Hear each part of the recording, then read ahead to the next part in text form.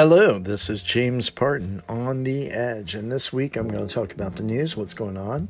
I don't know about all of you with 401ks, 403bs, any money invested in the market.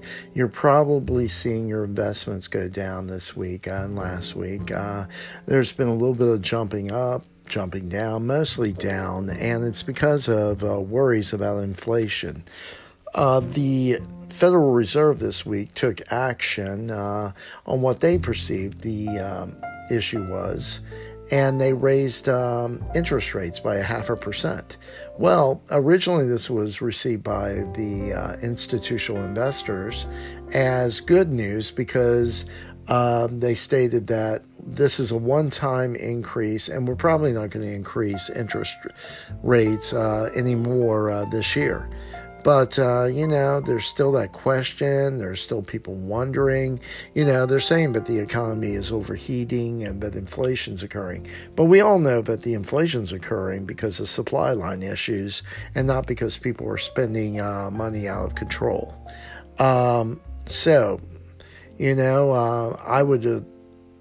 I believe that what we should do is we need to get those supply lines going. We need to get the goods and materials that can't get off the ships in our ports off of those ships. If that means we're paying overtime to get that out there, then we do that. If we have to pay more money for mileage to get the truck drivers to take it from one part of the country to another, if we need to put it on planes or on trains, then we do that. And open those pipelines, because if you've been to the pump, I saw here in Cincinnati that gasoline was $4.15. I'm sure it's higher in other parts of the country.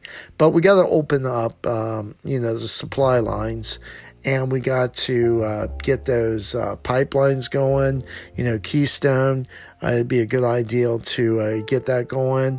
Natural gas, get production going, liquefy it, run some of our cars and automobiles on that. This would all temper a lot of the inflation that's occurred in energy prices. It would also temper some of the inflation on the products that you buy at the store. I don't think there's any need to raise interest rates. It's killing the stock market. And we don't want people's 401ks or 403bs or their regular accounts to drop in value. Other news, Mitch McConnell decries student loans or the forgiveness of student loans as socialism. And, I think that's just red baiting. A lot of younger couples and a lot of young individuals are burdened by huge amounts of debt. And why do they have those huge student loan debts? Is because a few years ago they said, we got to cut back on those grants and Pell grants and regular grants for people going to college, because a lot of people are working and trying to pay for their own college. And it's just wrong to use taxpayer money on a very small amount of the economy, such as students. So we charge them, loans, and we rake up the debts, and we, cause this to increase. Well, that burden has come home to roost. And, now you have young individuals who are not buying houses, they're not buying cars because they can't afford to do those things. So, forgiveness of loans, probably partially, that would be a good thing. Also, expanding, student grants and allowing people to have opportunity is a good thing also.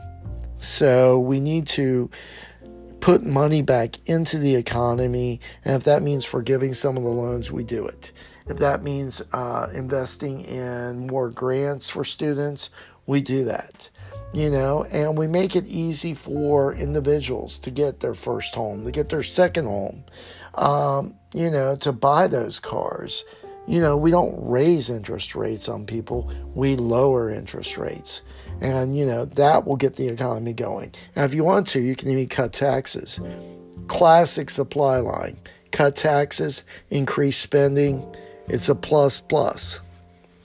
Other issues going on. You have Roe versus Wade. There was a leaked article or notes that the judges are thinking of overturning Roe versus Wade. Well, this is going to cause some problems in the economy. Our economy and our country as a whole is already torn apart. We had the masking issue with COVID, mask, don't mask, get vaccinated, don't get vaccinated. We had the issues last year with Floyd. We have so much tension in our economy and in our society at the U.S. This is just adding to it. Everybody's going to start getting polarized.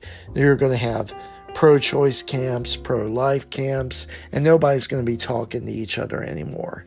There's a problem with that now, that people don't talk to each other, and they're not being civil to each other, and you have homicide rates raising. So this is my thoughts. This is James Parton on the Edge. We all need to talk to each other. We need to come up with practical solutions, even if we're not totally happy, maybe solutions that we can all live with. So have a great week, and I will talk to you soon. Take care.